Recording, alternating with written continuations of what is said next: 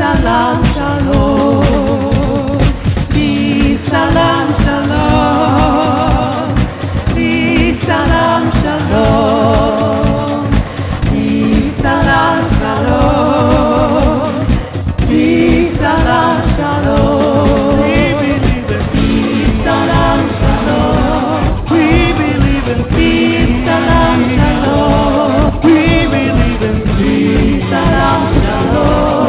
We believe in peace, Salam Shalom. We will work for peace, Salam Shalom. We will work for peace, Salam Shalom. We will work for peace, Salam Shalom. We will work for peace, Salam Shalom. We can live in peace, Salam Shalom. We can live in peace, Salam Shalom. We can live in peace, Salam Shalom. We can live in peace, Salam Shalom. In Fallujah, in Baghdad, in Tehran, in Bethlehem, Jerusalem, Ramallah, in Tel Aviv, in Washington, in Hebron, in Kabul, in Lebanon, in New Well, good evening and welcome, friends, to Voices of the Sacred Feminine, whether you're across town or across the globe. I'm your host, Karen Tate. I have been voted one of the most influential women of goddess spirituality. I know you can't see me, but I am blushing, and it's all because of this show, Voices of the Sacred Feminine. Thank you so much for your listener loyalty and for being such an important part of the Voices of the Sacred Feminine family from wherever you're listening from. Well, that cut opening tonight's show was called Peace, Salon, Shalom by Emma's Revolution. Well, tonight my guest is Barry Eaton, and we're going to be chatting about the other side and secrets of life after death, so stay tuned. Dr. Eaton has not actually called in yet. We are in Mercury retrograde, so I am a little bit concerned, but we chatted yesterday, so I'm hoping he's just a little bit late. So I will go on to a few housekeeping tidbits and some things I had scheduled for the latter part of the show as we wait for him to call in. I am very excited to announce the long-awaited trip to visit goddess sites of Turkey in May of next year. We are in the process of pricing it and planning it.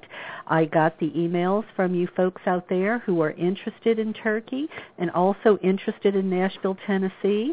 Thank you for letting me hear from you.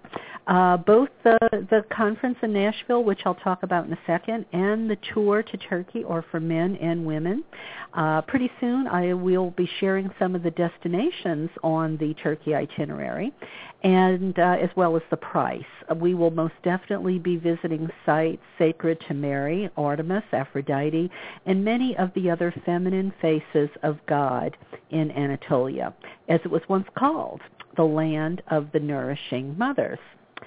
So moving on to something a little closer to home, the Nashville Goddess Conference. It's right around the corner. And you know what? The early bird discount ends in about a week.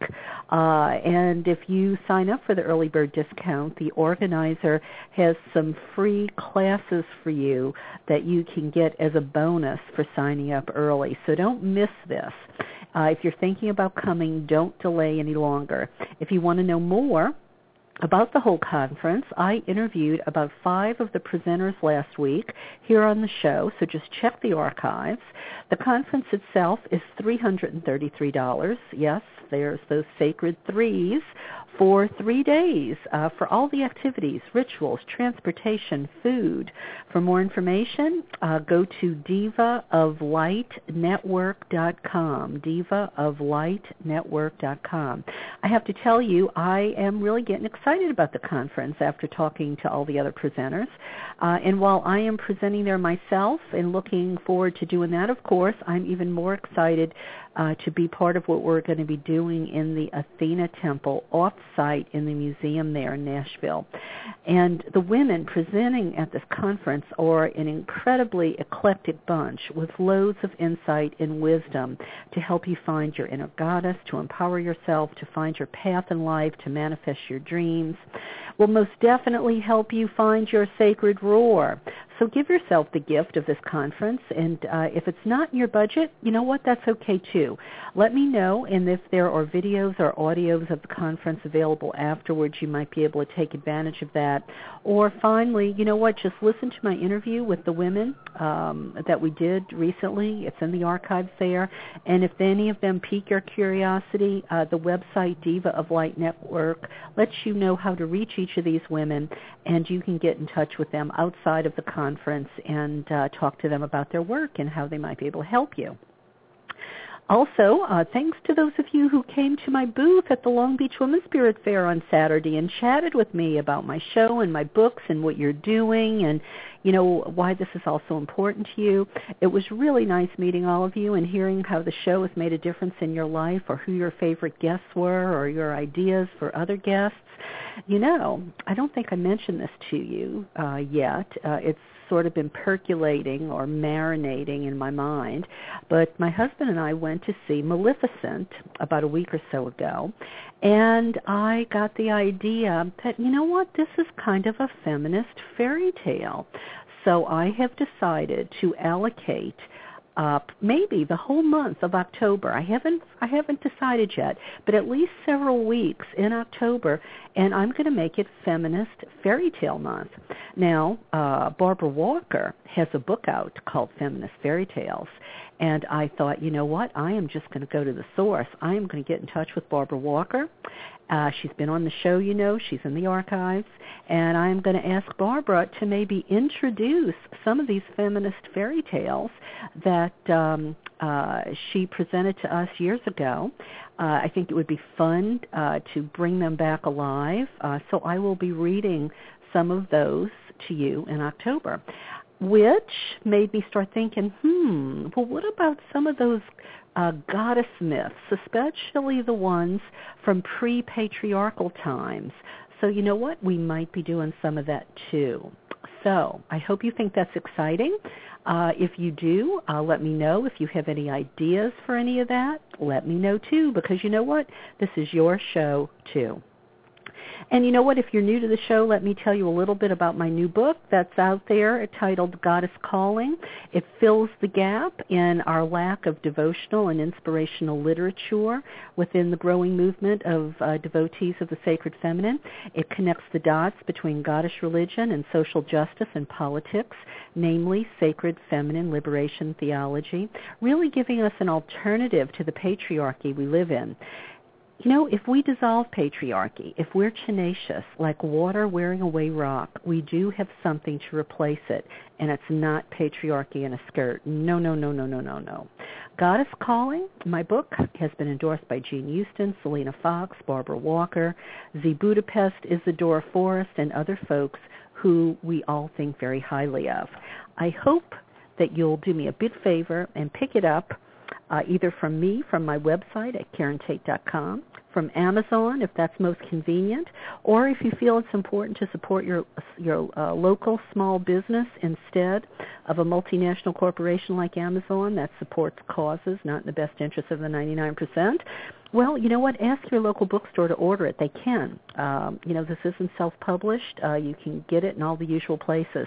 And then you know what? After you've read it, please write a review somewhere. Listopia, Goodreads, Amazon, your blog, send it to me. I'll post it where it can actually be seen. Well, I think maybe Barry is actually on the switchboard. Let me see if this is him. Hey, Barry, is that you? Hello, Karen. Yes, it is me. I was starting to get worried with that Mercury retrograde and all. I thought maybe even though we talked yesterday, you'd forgotten me. No, you're right, Mercury retrograde. I had it logged in for an hour later. I was off doing something, and suddenly my intuition said, Barry, this is the wrong time. Quick, get to that phone. So you know, Barry, I did the exact same thing. I had a guest interviewing me for my book about 2 or 3 weeks ago, and I had it in my head that it was a certain time, and it was in the time I thought it was an hour late. I would have been off the air by then, and just like you said, I started getting a feeling, you know, to check my email. I checked my email, and there was a frantic message, call in now, call in now. That's exactly what I got. Look, Karen, I do apologize. I had it written down in my diary for an hour later, but I think it must have been just a mess up on Australian and U.S. time differences. So I do apologize. You know what? It's okay. It's easy enough to do. It's all very confusing. And you know what? I actually just finished all my housekeeping stuff. So you didn't get to hear it, but you know what? Your calling in now is actually perfect. I really hadn't begun to stall yet, waiting for you. Oh, so, fantastic! Somebody up there must like me. I think so. Well, you know, we are going to be talking something about that, aren't we? I hope so. So let me tell my listeners a little bit about you, and then we'll jump in.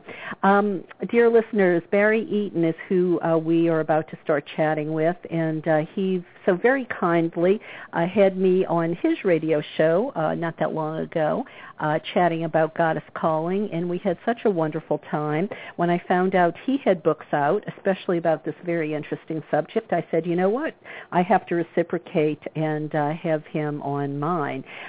His new book is called No Goodbyes. It comes out, well, it's actually out now, I believe, in Australia, maybe not in the United States yet, right?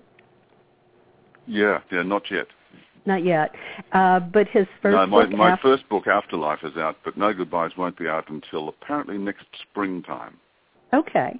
So his first book, Afterlife, Uncovering the Secrets of Life After Death, that's been released here in the United States. It's an imprint of the Penguin Group called Torture, and he's got really great reviews. I mean, this is a hot topic. Everybody wants to know about this. I am so jealous he has been able to get himself on Coast to Coast for 3 hours. I have been trying so hard to get on Coast to Coast, but I don't think they're interested so much in what I have to say. I don't really like that, Karen. Huh? I don't really like that. You never know.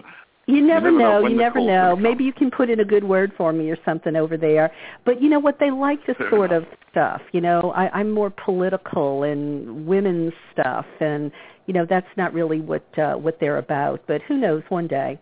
So Barry's website is barryeaton.com, and I've been looking forward to this interview because, as I'm sure my listeners feel the same, you know, this is a topic that you know, really piques the curiosity of all of us because, you know, we don't know what happens after we die. We hope we know. We think we know. So I guess, Barry, let's start with what made you, you know, the obvious. What made you write a book like this? Well, it's an interesting story, Karen. I actually wrote a book which was a collection of articles and features and stories and thoughts about the whole area of the metaphysical. And I took it along to a friend of mine who's a publisher, and she came back to me a couple of months later and said, look, this is the short version, I really can't publish something because it's got too many different areas in it, but how would you feel about just taking the chapter about past lives, reincarnation, and life after death and turning that into a book? Well, I don't know too many authors that say to a publisher, no, I'm not interested in your idea. So I went away and wrote a book about the afterlife. Right. And well, you know, obviously, that's actually That's actually what happened to me with my first book. The publisher I sent it to, I sent them the proposal for what turned out to be my second book. He didn't want to publish what I was suggesting, but he wanted me to publish my book on sacred places of Goddess around the world and be the next book in his series. So I went ahead and wrote that book for him, and then the book I was pitching him, another publisher published down the road. So yeah, you can't really turn that down because, when the universe puts something in your lap like that, you have to pay attention. Well, that's right, and I found out afterwards that when I connected with Spirit that there's a concerted drive on, shall we say, in the world of Spirit to get the word out. So I'm just one of several people that they've obviously chosen to get these messages going and helping to remove the fear of death, or so-called death. I don't believe in death, only the death of the body. And when you start to realize that there is some kind of universal push on like this, then, yeah, you relax and go with it, Karen. Yeah. Well, Barry, I don't know if this is something new to you or not, this idea I'm about to mention, but what you just said made me think about it. I talk to a lot of scholars about goddess spirituality, as you well know, and, we try to figure out, how did patriarchy come to be? Why did goddess and the ideas of goddess and nature and all of that sort of get kicked to the curb? And some of them will tell you that it had to do with the fact that mankind, was in denial about death. I mean, they were afraid of death. And the sacred feminine goddess is really so much about the circle of life from womb to tomb. It's, sort of undeniable.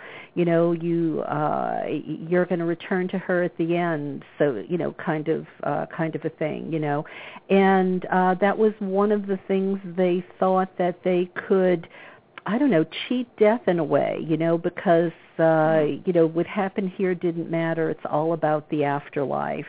And so that's part of the theory of why what Goddess is about was kicked to the side, man's fear, fear of death. And, and I do think when we no longer fear it, boy, what a difference it would make in all our lives, right?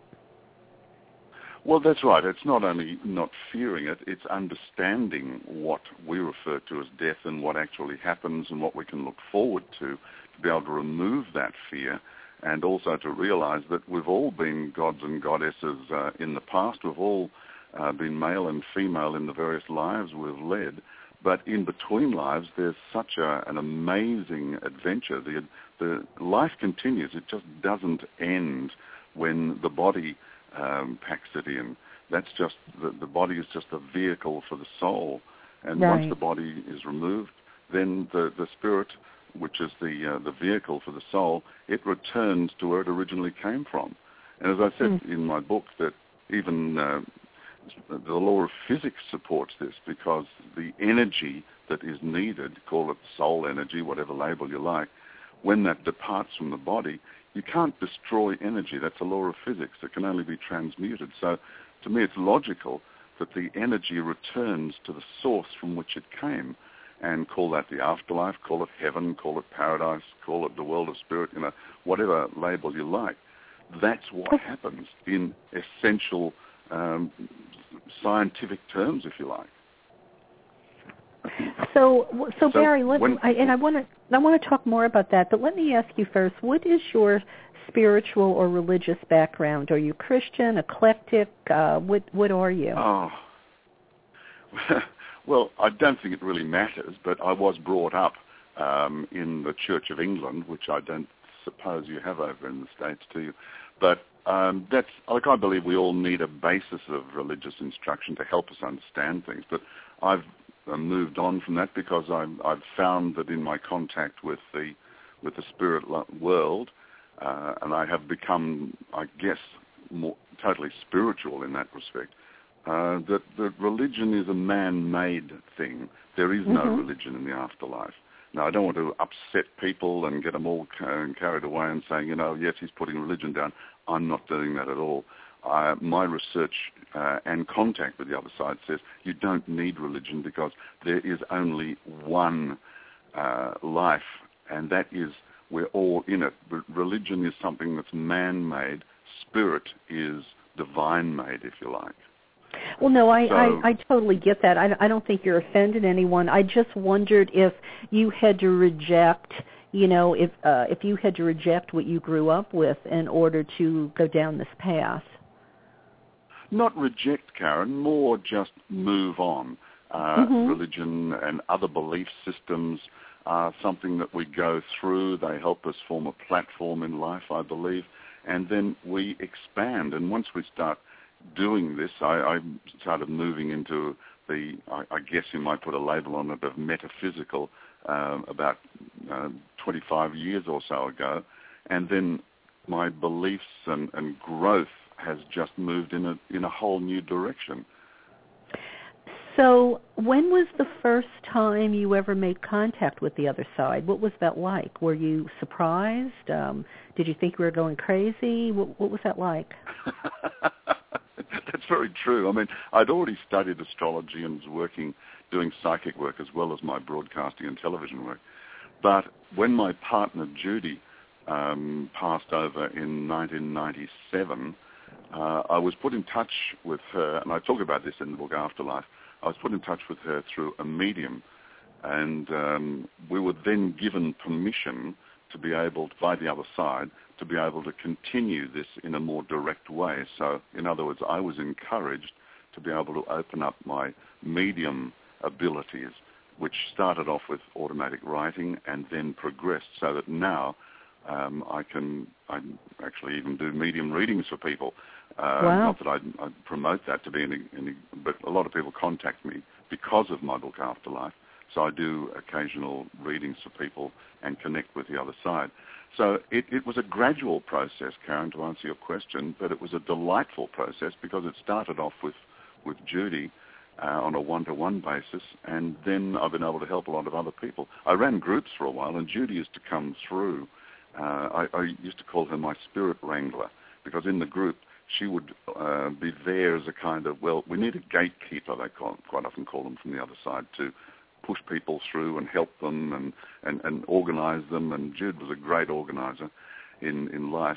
So she used to wrangle all his spirits together, and we'd have group connections and all sorts of things like that. So it just developed from there, Karen. And then I guess the logical process was a book, because I kept on getting these messages from Judy via various mediums in Australia, and even a very good friend of mine, Bob Murray, in Canada, got onto me one day and said, I've got this person, Judy, on the other side who says, it's about time you wrote a book. Does that make sense to you?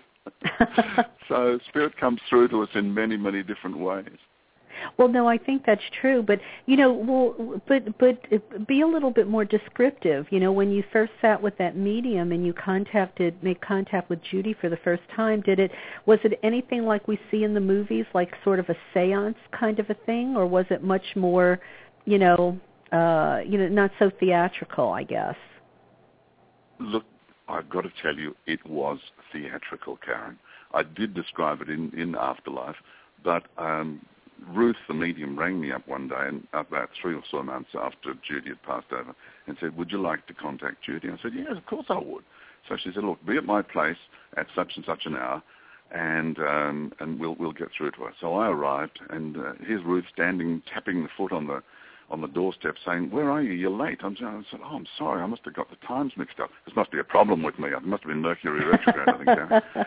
Anyway, she said, you're late. I said, well, I'm sorry. She said, look, I've got a room full of people waiting for you. And a room full of people? So I sort of peered gingerly around the corner. I couldn't see a soul. The room was apparently empty. But, of course, the room was absolutely full of souls because Judy had done her first wrangling job. She'd brought in friends. She'd brought in family, my parents, other family members. And we had this amazing connection. This was my very first major spirit connection. So it was very theatrical, and the information that came through from that was quite incredible. Judy was also having a laugh at me because the Christmas before she had passed away, she had organized a whole group of friends and family for Christmas Day. And I arrived back from working on a show in another city, only to find a house full of people. I thought, oh, God, this is not what I want with Christmas. I ended up having my Christmas dinner standing up against a kitchen bench, which didn't impress me a lot. So this was Judy's way of having a little tongue-in-cheek bit of fun at my expense, coming from Spirit, saying, here I'm still organizing big functions for you. Well, Barry, I think the thing, and I'm not saying this in any way to doubt your ability. Please let me say that to begin with. But, all of the spirit mediums we've seen on television here in the United States, whether it's Von Prague or I forget the other guy who was on TV for a really long time, or you see John the psychics. John Edwards, or you see the psychics that work with police departments. The information that comes through is so vague sometimes, or it's not like it's not clear that there is a connection. It leaves doubt in a skeptic's mind. I guess what I want to know is when you're communicating with Judy or these other people on the other side, is it more like you and I talking now, or is it just sort of these, can they just sort of punch through, like a random date or show you an image of something and you got to figure out why they're showing that to you? Well, that's a very good question, Karen, and very much so, and it's different with everybody. Every medium connects and does something in a different way. I've grown over the years because I started off doing clairvoyant work as well as astrology and whatever. And I'm clairaudient, clairvoyant, and clairsentient. So it's hearing, it's seeing, it's knowing these things.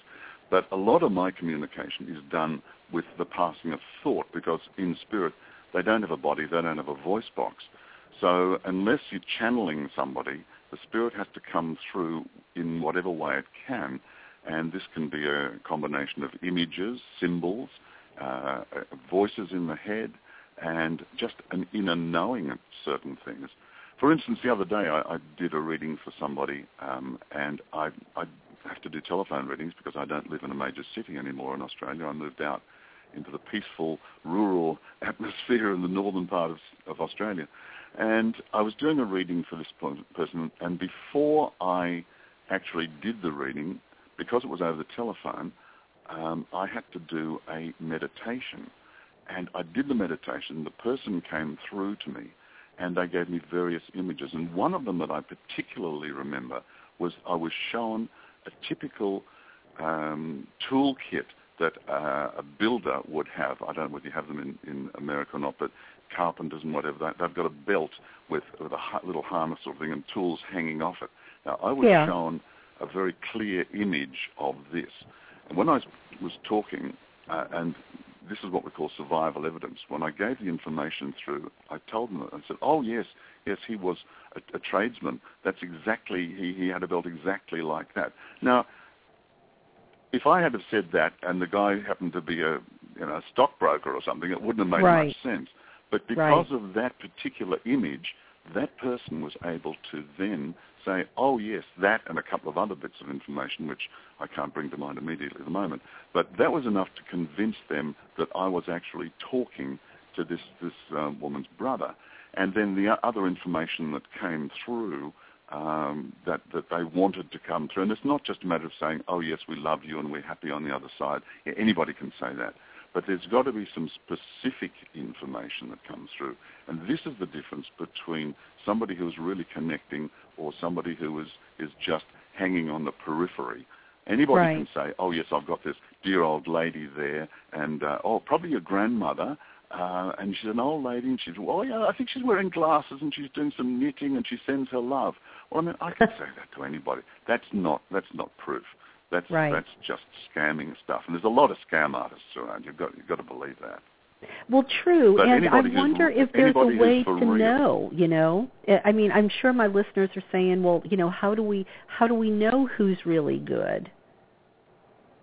Well, that's interestingly enough, I wrote a blog the other day for one of my websites on this very topic for my new book, my blog on that one is Barry Eaton, nogoodbyes.com, and saying that the only way is really through either personal recommendation, and that's the very best way, or if you do, I would never pick anybody out of a newspaper or anything like that.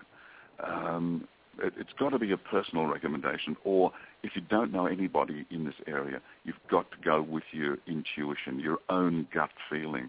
And if after 10 minutes or so you're having this reading and they're talking a whole bunch of gibberish at you, just say, that is an absolute bunch of you-know-what, I am out of here, and get up and walk out, and certainly don't pay them. And in that instance, you've got to be strong within yourself to know that you're being scammed. Right. And there are, there's some really wonderful mediums, fantastic mediums. I've worked with two, particularly in my new book, that have just brought information through that they could not possibly have known.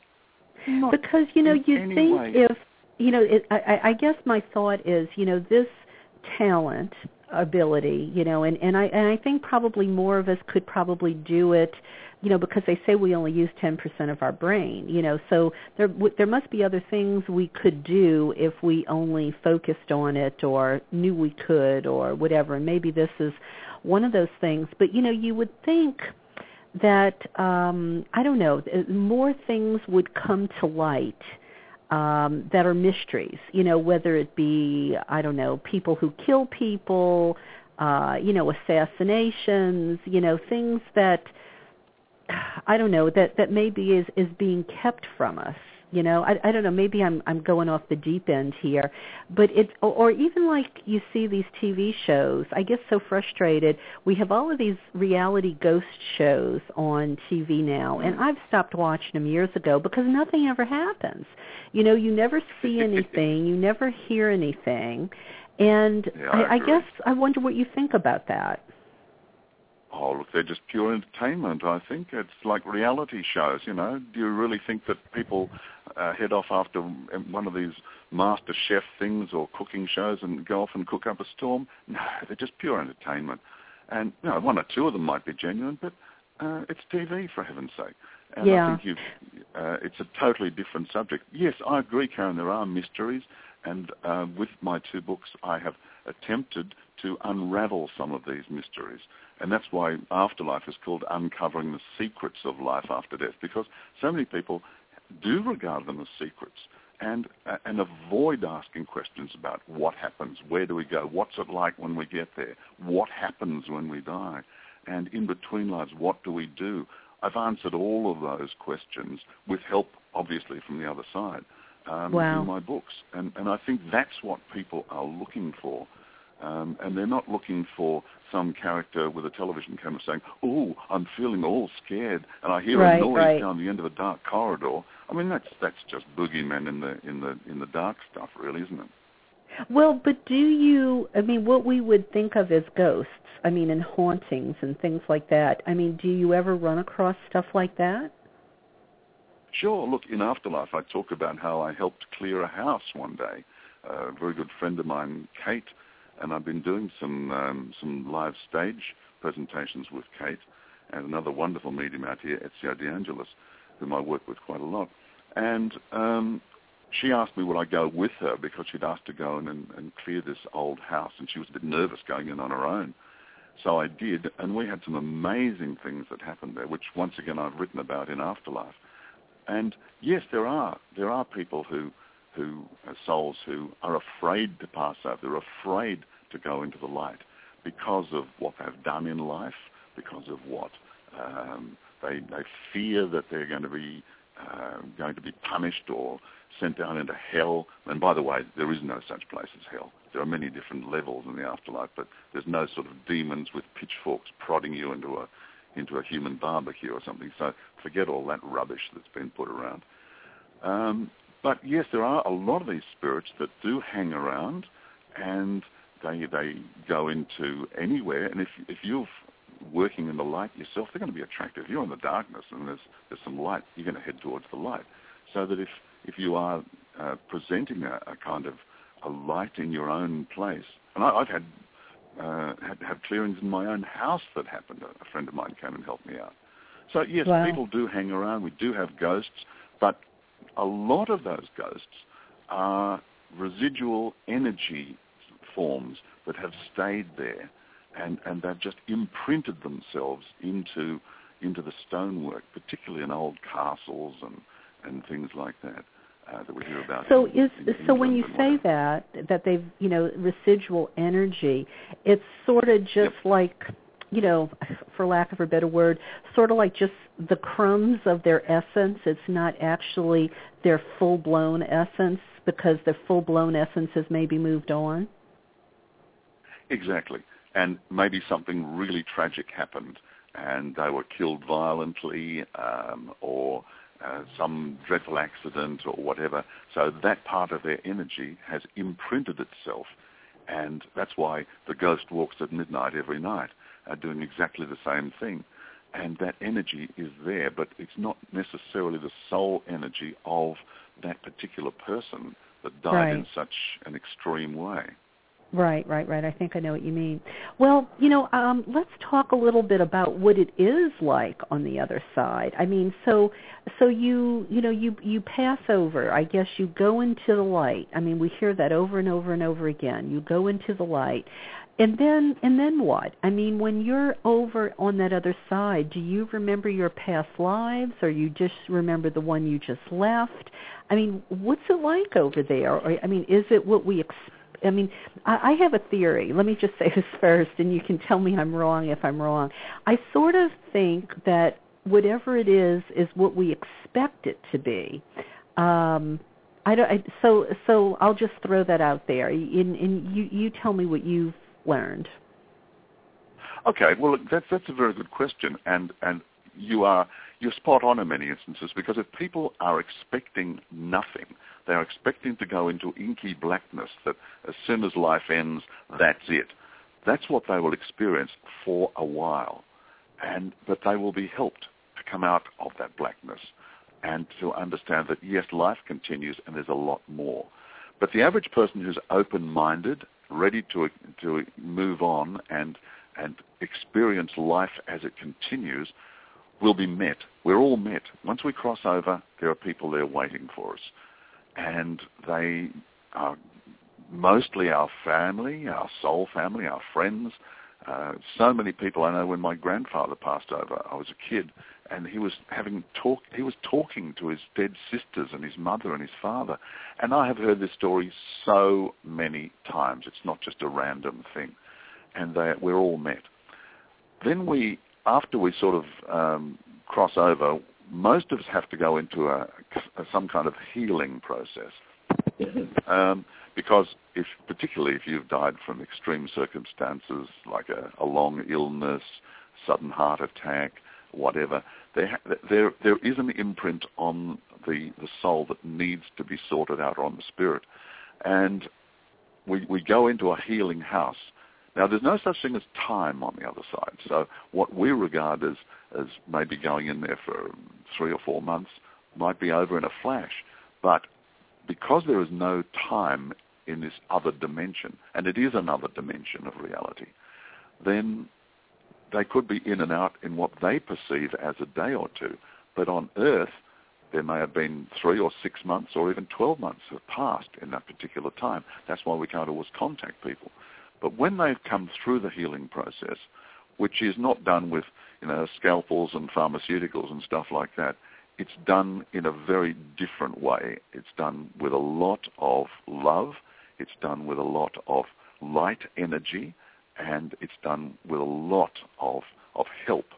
But there's a tremendous amount of groups that are going around helping people to recover by bringing this energy of complete love, unconditional love, into their presence.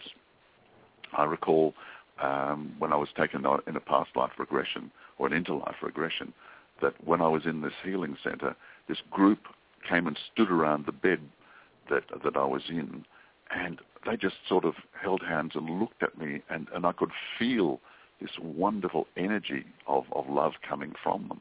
They didn't say anything, but I could feel it. Now, everybody's death experience is unique, just the same as life. Everybody has a different life. We all pass over differently, and we have unique experiences. And Karen, I always equate it to the fact that, say we all went to an airport, and you got on the flight at Los Angeles, and you headed across to New York. There's a plane load of people there, 350 people. Everybody comes from a different background. They've all got different ideas. They've all got different thoughts, different lives, different jobs, different economic situations. They get off that plane in New York. They all go in their own way.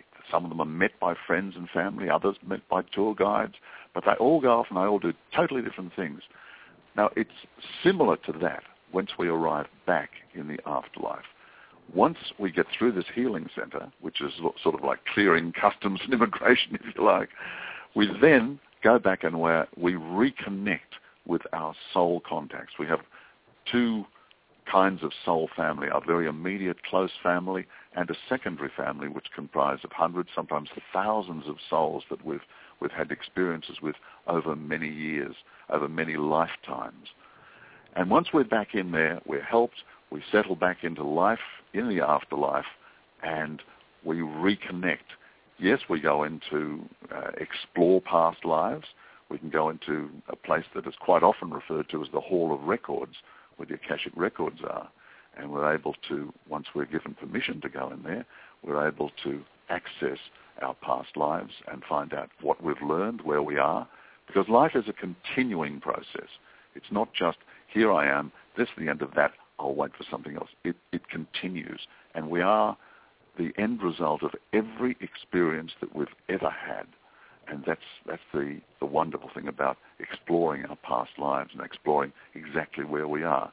But then we go into various other groups and we're helped to understand what we did and what we didn't achieve in our past life, our immediate past life. And we are learning all the time, growing. And where we end up in the afterlife is a direct result of our soul's growth. So wherever we are, and you can't expect to murder people and do dreadful things, as we see so often and hear so often in the news, and suddenly go over there and be issued with a harp and a cloud. That just doesn't happen. There are many, many different levels, just as there are on Earth. And if you've been extremely evil, then you are, you arrive in a certain area. You're not punished, but you are helped to understand and helped to make sure that you can move on and grow your soul and advance. But you can't advance until you're able to understand what you've done and start to make amends for it. But, there's a lot of other things that go on there as well. It's not just all work and whatever. There's the wonderful activities that are there for us when we're there. Music, like what? Concerts. Well, there's a variety, just the same as, here we are in sort of like New York. Once again, what do we do there? Do we want to go to the theater? Do we want to go to a concert? Do we want to see live music, rock music, classical music? Do we want to go to the movies? Whatever. All of these are available, plus other activities. It's all conjured up through the thoughts, and then that's how it all works, but the power of the mind. And so I wonder then, two questions come to mind. If you had a wonderful love here on Earth, husband, beloved, whatever it is, and one passes and then, the other goes later, do you have the ability to connect on the other side, or is that love connection not as important anymore? I don't know if I asked that right, but, it's... No, I understand exactly what you mean. And once again, this comes back to each individual. Yes, most people do reconnect and with family and loved ones. But if, for instance, we all have a life contract, we agree to certain things before we come into each lifetime, and it may well be that you have agreed to come into a life with that particular person, and complete in that lifetime things that have happened to you in the past or in between lives or whatever. Now, there may possibly be no reason that you need to connect with them once again when you get back over into the afterlife. Or else you can connect and go back and be with them. Once again, this is there is no sort of generic answer to this sort of thing because it's all right. different. But the majority of people really do connect or reconnect with their loved ones, particularly if they've had a very strong love affair. Well, you mentioned your friend Judy, I think it was. Do the people on the other side spend much time, looking at what we're doing, if the loved ones that they've left behind, or, again, very much so. It's very random? No. Most of them know what's going on. They choose to, particularly if they've had a lovely, strong family connection, they choose to come back and spend certain time with us. They don't hang around the whole time. And, I mean, it's certainly not an intrusive thing. So don't think that if you're having a very personal moment that your mother or your grandmother's going to suddenly pop through the door and say, hello, what are you doing? It doesn't work like that. We are surrounded by the spirits, and they do know, and they do make their presence known to us. So many people I know will understand that somebody is with them because they'll have a feeling. All of a sudden, out of nowhere, they'll start thinking about somebody who may have passed over years ago, and they'll get this buzz in the head or in the heart and know that's there. Sometimes they'll connect with us with a fragrance, like a perfume or something that we associate with that person. And they will let us know that they're there. For me, Barry, I tend to, I want to believe those sorts of things, but I don't want to delude myself either. And, I think about, my mother just passed over in March. I think about, my husband is older than me. Statistically, he will probably pass on before I do. And, and I would like to I would like to somehow know that they're there, but I would be afraid if I associated a smell or something, like I would just be desperately grasping. You know what I mean? I guess I'm wondering can you know for sure? It's tough, isn't it? And we all ask ourselves, even experienced mediums and psychics I know, always have that little element of doubt. Am I making this up? Am I imagining this? That's a human trait. And I think once again it comes back into the individual soul here, Karen, because if you deepen your heart and deepen your intuitive understanding, believe that is that person, you can do one of two things. You can either accept it and maybe go away and have some quiet time and see what comes through, or you can say, oh no, this is my imagination, I'm just making this up, and move on. Now, if it gives you comfort and you're thinking about them, rather than just saying, oh yes, well, I'll think about that later, take 5 minutes out of your life. Just go and sit quietly somewhere. And even if you're at work, you can always pop into the bathroom or something like that and have a quiet 5 minutes. Just still your mind and see what information comes through to you at a deep level. Just to think about that person, visualize them, and if you get a good feeling about it, it's not going to harm, because nobody in the spirit world is ever going to say to you to go and do something stupid. They're not going to ask you to harm yourself or anybody else. So if you're getting any messages like that, then yes, you are imagining it, and that is something that you need to get some help for. But if you're getting loving messages and thoughts from your mother who passed over in March, or from other people that you know are in spirit, and you have a good, warm, strong feeling about this, what's to be afraid of? Yeah. I mean, there's nothing to lose, from, just exactly. accepting that. I guess I just, you hear people just so desperately think they're seeing a sign, and it's almost sad, because, you wonder, is it really something, or are they just, deluding themselves out of desperation? But if they're getting a sign and they believe it's a sign and it's comforting them and it's helping them in their grief, and grief is a natural process, if it's helping, what does it matter if they are perceived by other people as being a bit strange or whatever? I've got a very good friend of mine who is a very high legal person here, and he was in a group of mine, a spiritual development group, and his attitude in life was, what other people think about me is none of my business.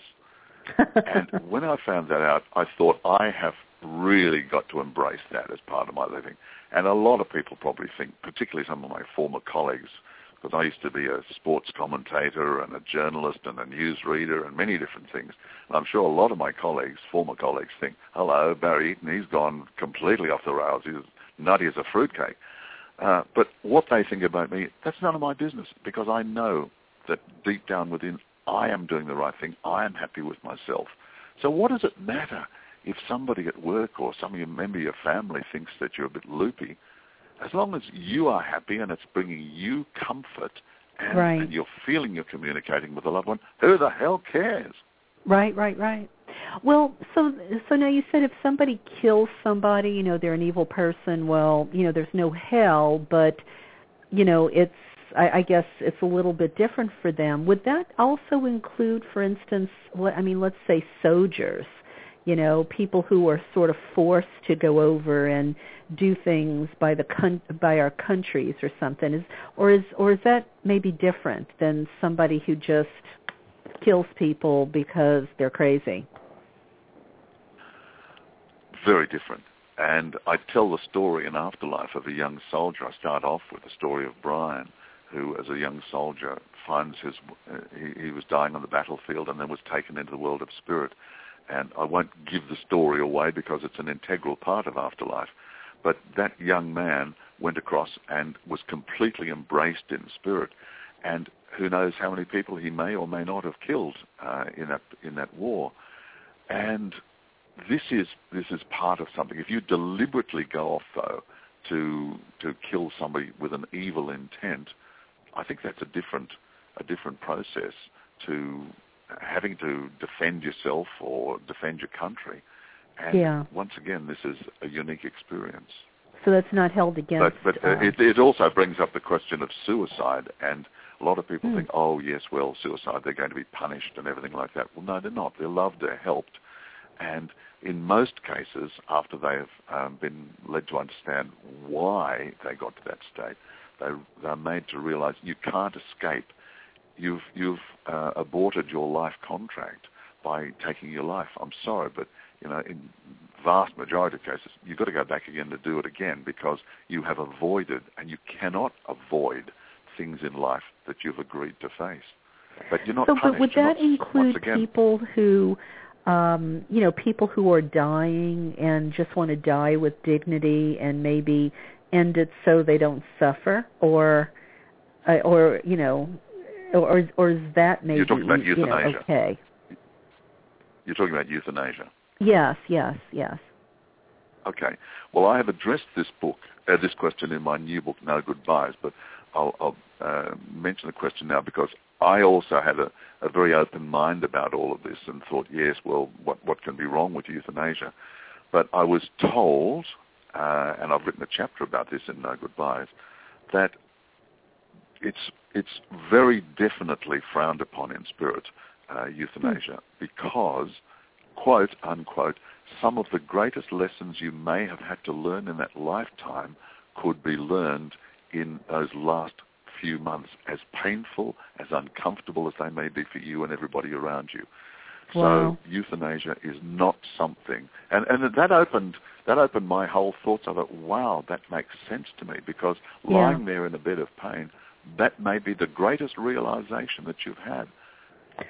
Well, and I guess in this lifetime. That doesn't surprise me because, I've said many times, and I've written about it too, that, the things that make us grow the most are usually the challenges in life, and that's sort of what makes us who we are. It's not the easy stuff. Well, I remember reading a book many years ago, and it was a connection with the angelic realm, and the theory was that we as a human race have virtually chosen to only learn through adversity. Because if things are going really well, you're not learning too many lessons, are you? You're not sort of picking up. You're just sort of, hey, I'm just going to enjoy life and fun, and we need fun. But it's the times of adversity that do shape us and help us to move on, I think, and to grow. Yeah, I agree. So I want to make sure I three other things I don't want to forget. The first is I want to know about our pets and animals. I want to know about God. Yep. And do we have, are there really guardian angels that are around us guiding us? So I guess those would be my three questions. What happens to our pets? Okay. What can you tell me about God, and do we really have guardian angels? Okay. Well, I know we're sort of in the last few minutes of our program, so I'll keep it as brief as I can. Yes, our pets do go over to the afterlife. They're of a different vibrational energy to us, but they are quite often people are met by their pets. And from what I've been told, yes, there are animals of all descriptions in the afterlife, so we can expect to be reunited with our pets.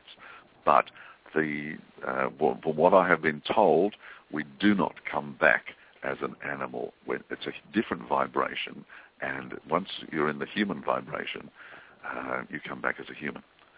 So, on to the other one, guides. Everybody has a guide, at least one, and they are with us.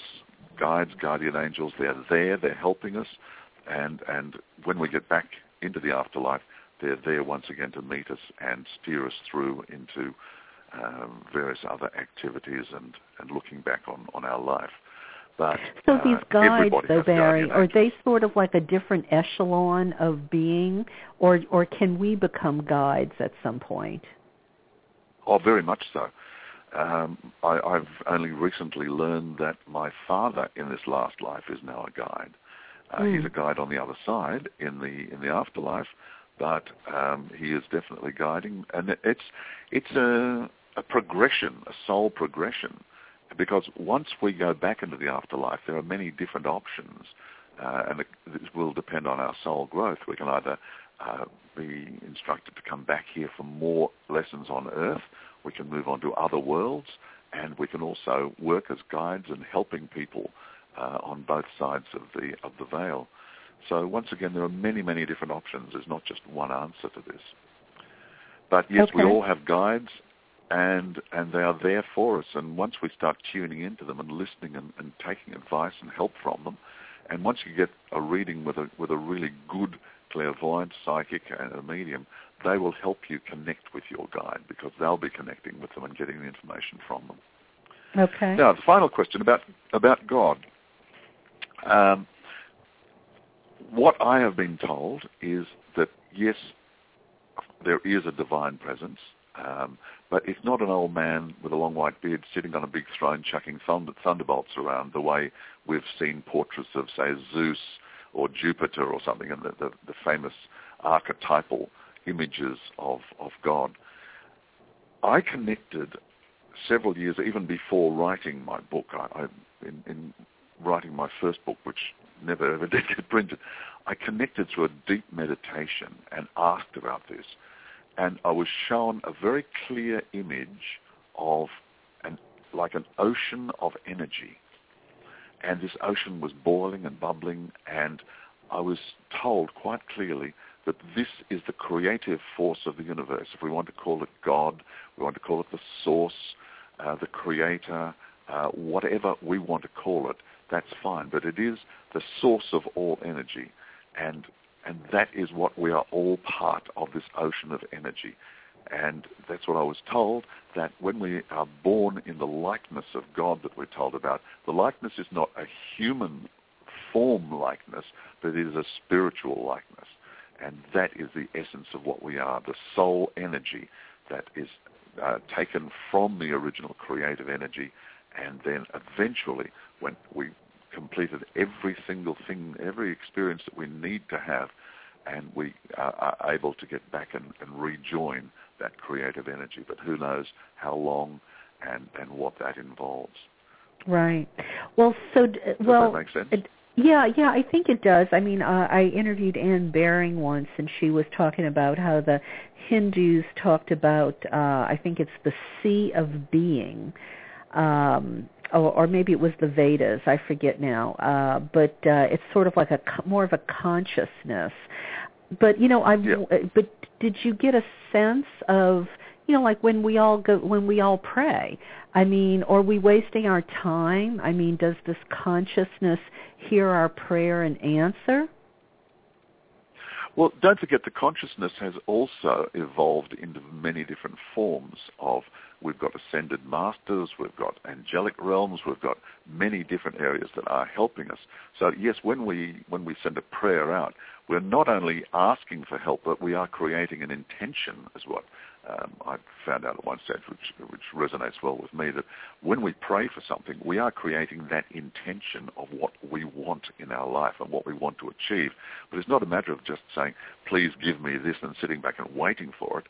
Otherwise, we'd all be driving around in luxurious cars, living in mansions and traveling first class. It's not as simple as that. You've got to be able to get out there and do things for yourself by creating that intention.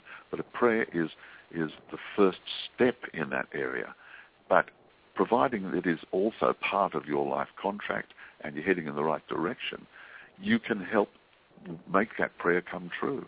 And the people on the other side that are helping you, the spiritual energies, which are all a part of the consciousness of what we call God, yes, it's all a combined effort. That's how I see it. Okay. Well, Barry, I could talk to you for a really long time, but I don't want to take advantage here. You've told us such fascinating things. Before we close tonight, is there anything you'd like to share with listeners that maybe I haven't thought to ask? We could talk for another 2 hours like I did on Coast to Coast, but it's a subject that is so vast, Karen, but I would just say that in my book Afterlife, I have endeavoured to cover as much as possible, but there was so much to cover that after I thought I'd finished, I was then told by Spirit, sorry, buddy, you've got a whole lot more to go yet. There's more we want to get out there. So that's why my new book, No Goodbyes, has been written and published and will be published in the States next year. There are so many areas, and I talked about time. I talked about a little bit about life contracts, but we haven't talked about destiny and free will and all of these things. There are so many areas that we can look at as far as the afterlife. But the main thing I want to get across, not only in my book Afterlife, but when I talk to people, I give talks and presentations and whatever, is that we have nothing to fear about when we come to the end of this life cycle. We are all going to head back to where we came from. So even if you've been a bad boy or girl, it doesn't really matter, because nobody is perfect. Otherwise we wouldn't be here. But be prepared to take responsibility for your actions. That is the most important thing. And so we don't get a free pass for the bad stuff. Not a free pass. You don't get a get-out-of-jail-free card. But everybody makes mistakes. Everybody makes mistakes. And providing you can try and rectify that, it's the good things you do, it's the balance in life that is really important.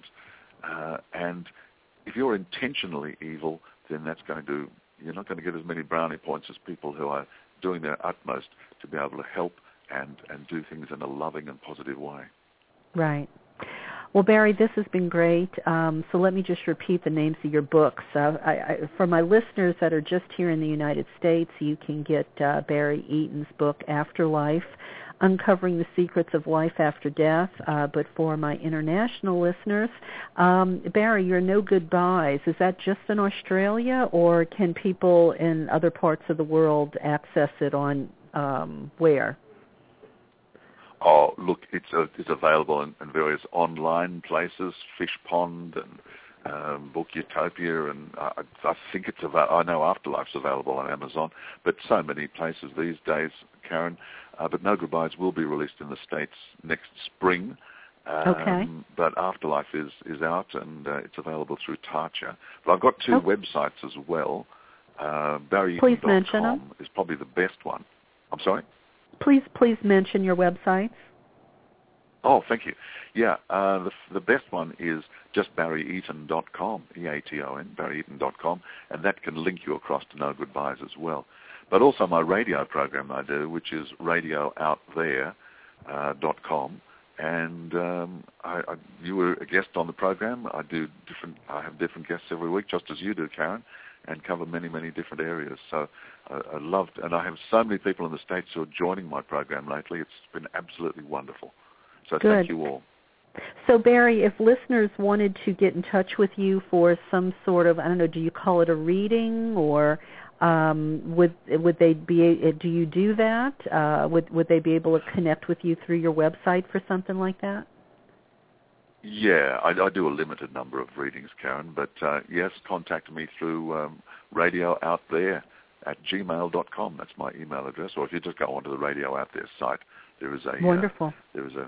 Well, listen, when No Goodbyes is out in the States, please get in touch with me, and let's have you back on the show and talk about the stuff we didn't get to tonight. Lovely. Thank you very much. I certainly will do that. And thank you to you and all your lovely listeners. Thank you. Thank you very much. Well, listeners, I'm sure you enjoyed that as much as I did.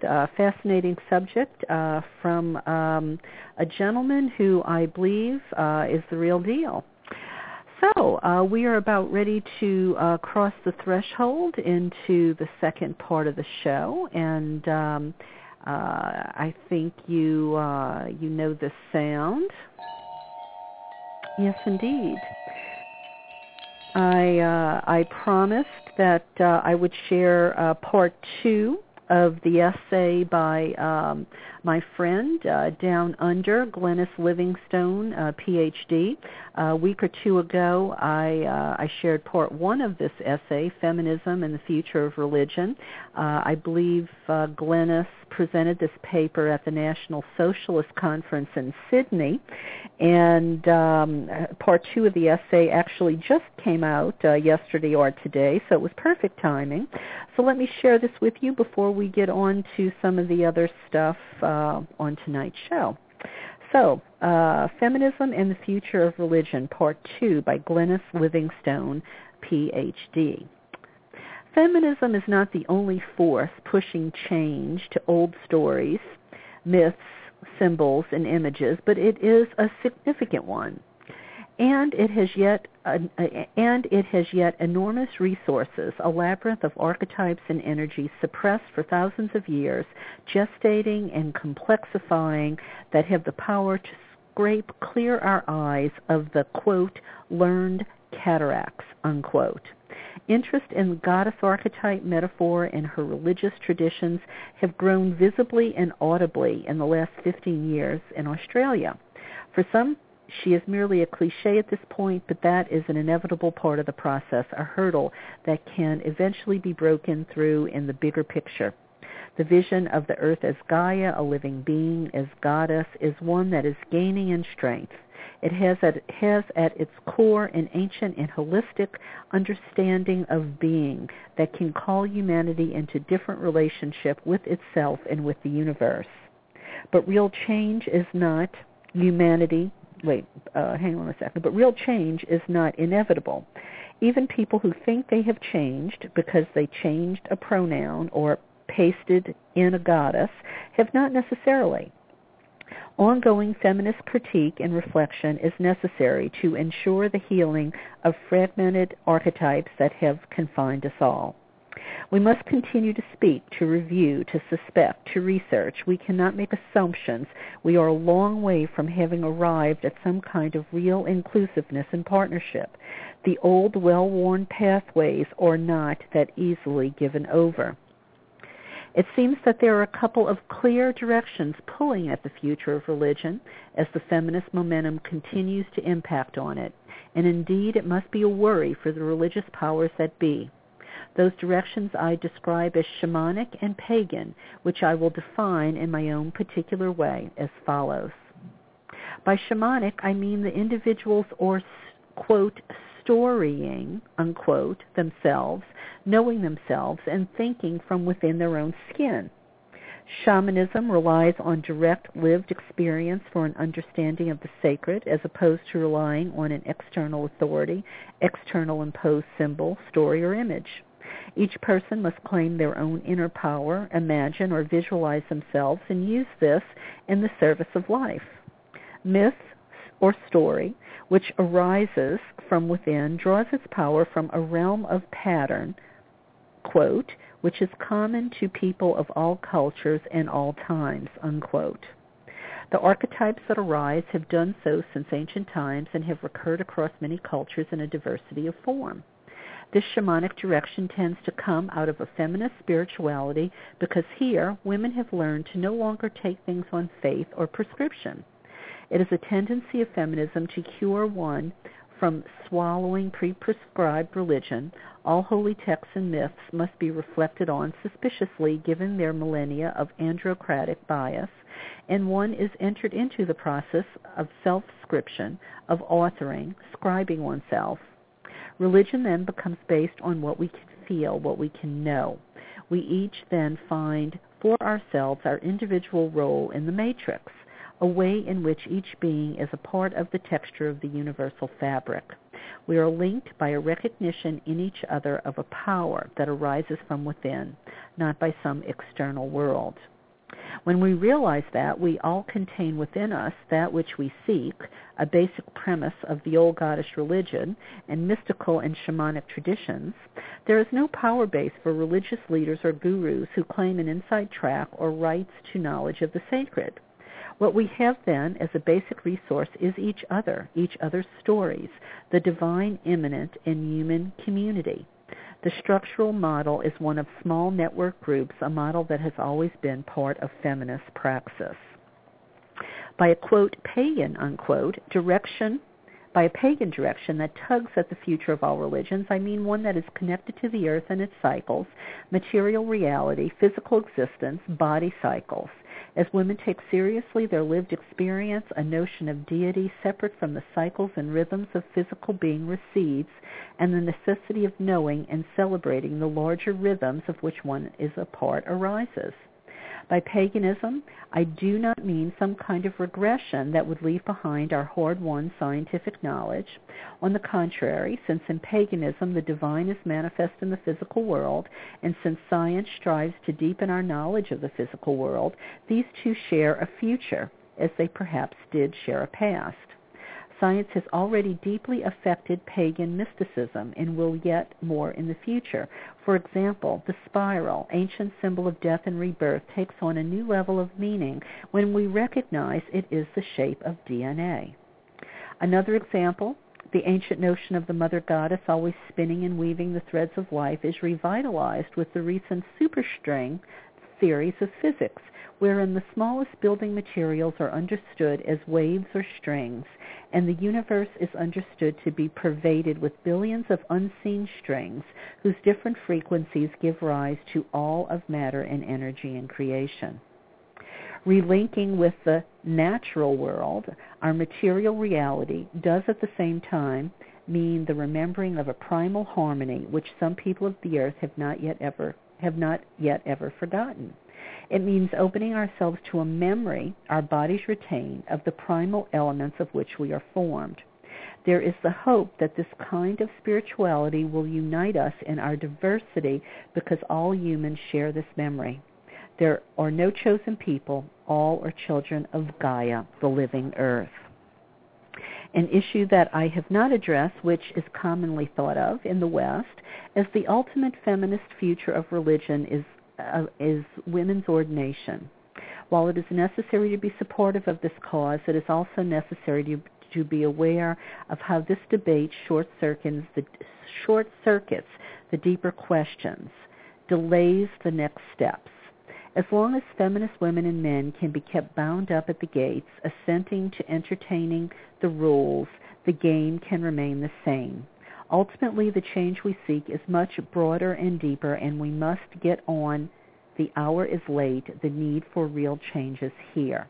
The urgent and sacred yearnings of the earth and its people cannot be satisfied with mere cosmetic changes. What is required and what we are on the brink of is a whole system transition, not just the reshuffling of already present pieces, but the addition of entirely new pieces into the whole. The future will be shaped by the vision we humans have of its possibilities and potential. We need to enrich those visions with the breadth of many cultures and the depth of many histories. We need to take into account the whole of human history, including our prehistory, and the whole of humanity, both its female and male halves. The future needs the contribution of much more of our capabilities from all areas of human endeavor. Feminist insight, scholarship, and quest has been and will continue to be an integral part of provoking necessary changes. So that is the essay by Glenys Livingstone. And I know you might want to actually read it for yourself. If you're like me, you want to sit there and not just hear it, but visually see it and take it in. I believe you can go to a page called magoism.net. That's magoism.net. And if you put in essay 2, Feminism and the Future of Religion, I think it will pop up. If it doesn't, let me know, and we'll figure something out so that you can get a copy of it and look at that. So here goes Jo Carson. The psychic state is the collective unconscious, which is that consciousness of the planet. It's called the chthonic mind, the mind of the earth. Our ancestors understood that the animal and divine were all connected. They were together, that there wasn't a separation. That's what we are trying to return to, is that sense that our animal nature is divine. It doesn't get in the way of the divine. It gets us closer to it. What's your idea of being fully alive as a human being? Because that's what's really spiritual. Write it down. Start writing your own Bible if you want. Sex is sacred. And by that, I just mean sweaty, fun, happy sex.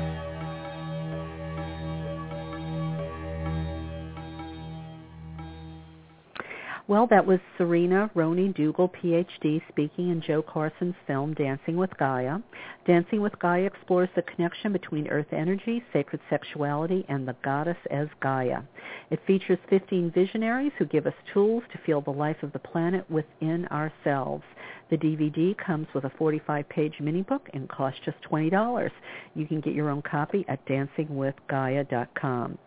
And one of my recent listeners just emailed me saying how glad they were that they purchased it, and I don't think you'll be disappointed. And, you know, I know, dear listeners, commercials are not our favorite thing, but I thank your indulgence because Jo Carson's Dancing with Gaia commercials help me keep Voices of the Sacred Feminine on the air. I do pay out of my pocket to do this show every week.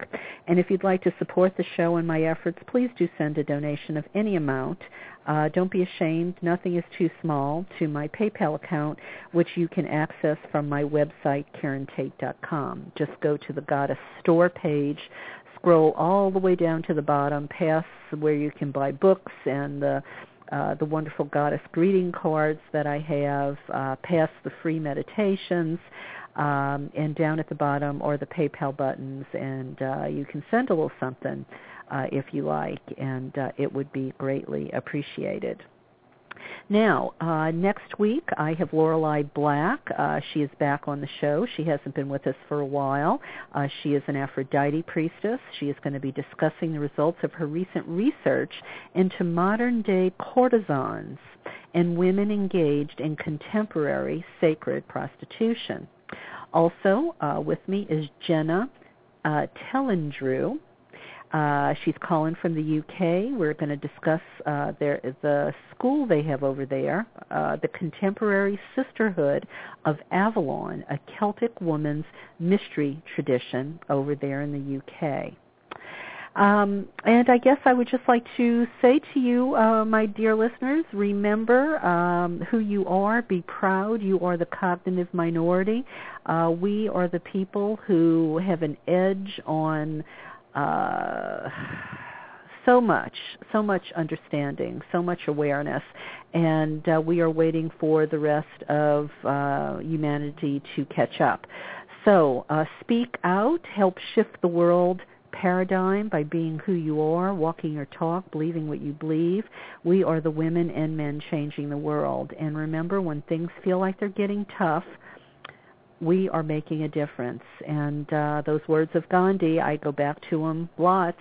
I really do. First they ignore you, then they laugh at you, then they fight you, then you win. So tonight I'm going to close with something from a new artist, Elaine Silver. She contacted me recently, and I really do like her music. And I think tonight I will go ahead and play Shekinah by Elaine Silver. Thank you all, dear listeners, for tuning in, and I appreciate your listener loyalty. I really appreciate when you actually get in touch with me, and I know you're out there and what you think. Let me know what you think about my idea to do the feminist fairy tales. Let me know about the Nashville conference or the tour to Turkey, or if you've gotten my book and you like it or you've put a review someplace. Tell me. Just tell me. Okay, so here we go. This is Shekinah by Elaine Silver. Enjoy, and I'll see you next Wednesday. Good night. Shekinah, Shekinah, come to me now. Shekinah, Shekinah, come through me now. Shekinah, Shekinah, I am set free. Shekinah, Shekinah, soaring through me. I open my heart with your love. I open my eyes with your sight. I open myself with your sweet release. I open my mind with your light. Shekinah, Shekinah, come to me now. Shekinah, Shekinah, come through me now. Shekinah, Shekinah, I am set free. Shekinah, Shekinah, soaring through me. I'm breathing you in the east. I'm loving you in the south. I'm sharing your riches in the west. I'm trusting you in the north. Shekinah, Shekinah, come to me now. Shekinah, Shekinah, come through me now. Shekinah, Shekinah.